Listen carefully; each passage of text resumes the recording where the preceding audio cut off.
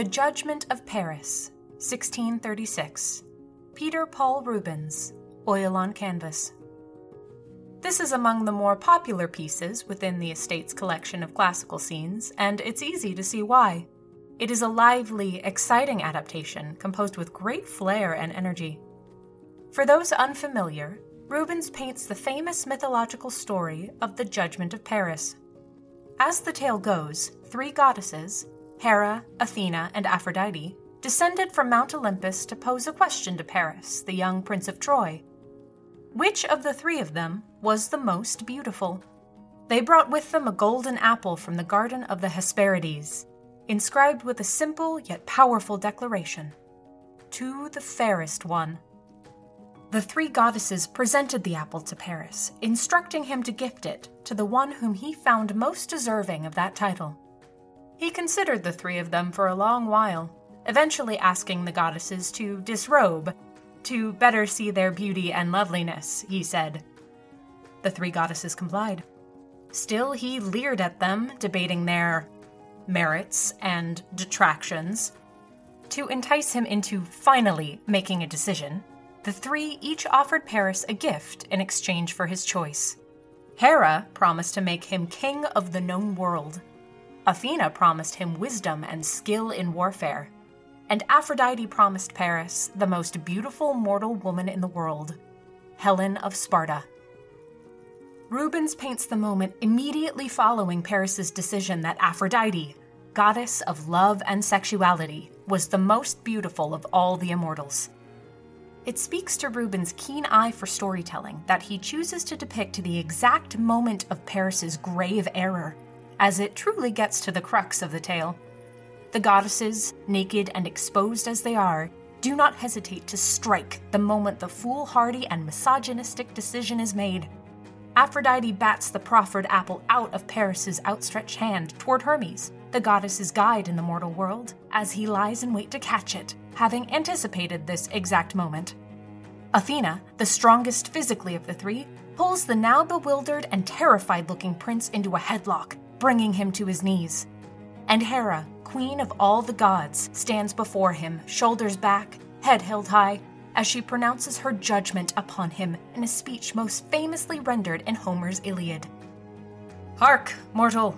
You dare reduce us to the subject of your lusts? You dare pit women against their sisters, one against the other? You dare believe that your irrelevant opinion should garner you an unwilling woman? Tremble, fool, and hear your doom." His doom, as everyone knows, was that Paris would receive exactly what he had wished for. He stole Helen of Sparta away from her home, obsessed with the idea of her ever since Aphrodite put it into his head, which in turn started the Trojan War. But Helen escaped his clutches shortly thereafter and, after rejoining the Greek troops, now armed with an intimate knowledge of the city, helped to lead the continuing assault against the walls of Troy. With her invaluable aid, the Greeks eventually won the war and left Troy and its prince Paris in ruins.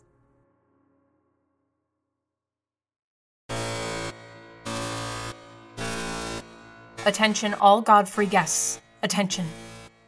We have received reports of an unauthorized band of performance artists on the 3rd floor of the East Gallery. Please remain calm as Godfrey staff members investigate the situation. Stay clear of the area, which has been placed on lockdown. It is unknown at this time if the lockdown protocols were initiated by the Godfrey staff or the performance artists as part of their new avant-garde creation. For any patrons currently trapped within the 3rd floor of the East Gallery, our deepest regrets for these unfortunate circumstances. I repeat, please remain calm and wait for the Godfrey staff to defuse the situation. Do not be tempted to play the hero. It never ends well. Should any of the performance artists approach you, do not make eye contact. But don't look like you're avoiding eye contact. They can smell the fear of audience participation from a mile away and will pounce on the first nervously shifting guest they see. The Godfrey staff recommend the following tactics to help avoid their notice. Continue walking through the 3rd floor as if nothing has happened. Sit down and pretend to sketch the collection item nearest to you. actually sketch the collection item nearest to you. Your composition skills won't improve on their own, you know. Tie and untie your shoelaces over and over and over again. Even when you think you are done, do it some more. More. More. Pull out your map, hold it upside down, and look very confused by it. Pretend to be asleep on one of the gallery benches. Actually fall asleep on one of the gallery benches. Whistle every bird call that you know. We can't promise that any of these tactics will save you from the performance artist's clutches, but it's worth a shot. We will provide updates as the situation develops.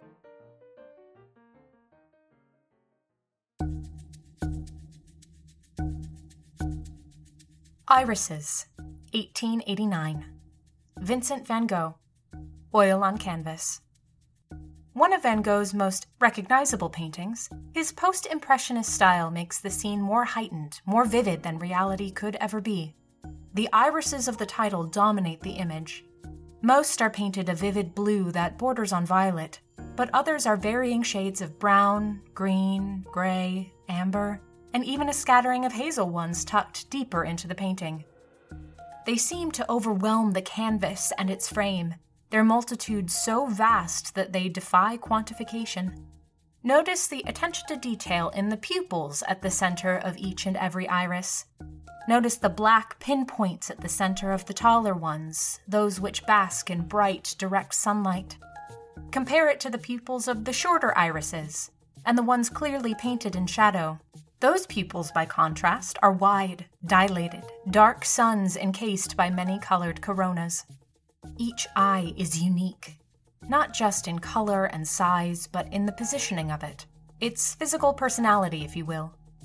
Some stand tall, reaching with tenacity and determination for the light that both feeds and blinds them, the stalks of their optic nerves steady and unbending. Some droop, heavy lids obscuring some or all of the eye, their stalks bending under the heavy weight of unconsciousness and dreams unknown.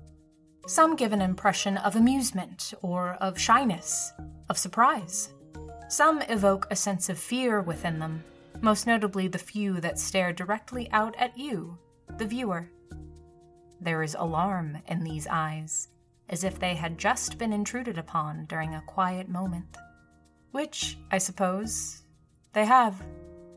Though the painting is famous, and deservedly so, for these eyes which seem so lifelike that they could almost roll off the canvas and into the halls of this museum, I wish to draw your attention to the lower half of the foreground. The optic nerve stalks, painted green to give the impression of flowers sprouting from the ground, do not, in fact, spring from the earth. At least, not entirely. If you look closely at the ground, you will see the delicate impression of faces in the earth, sculpted by a deft and caring hand. Such is Van Gogh's talent that the contours of these visages are not immediately distinguishable from the natural contours of soil in a well-tended garden. But look closely, and you will find them out for what they are. Each iris, each pupil, each nerve and stalk stems, quite literally, from the two concave hollows in these faces beneath the ground, each and every one as unique as their eyes. So many of them. Their number so vast that they, too, defy quantification.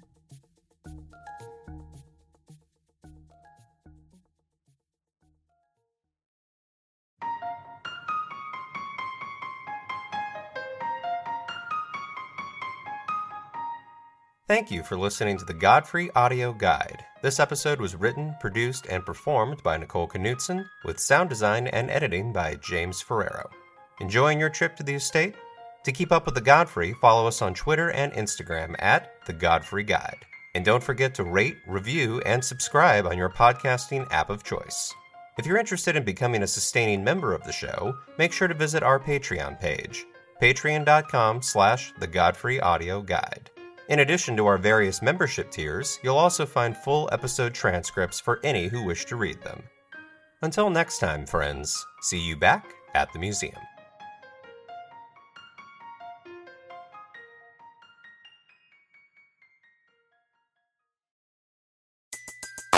Everybody in your crew identifies as either Big Mac Burger, McNuggets, or McCrispy Sandwich.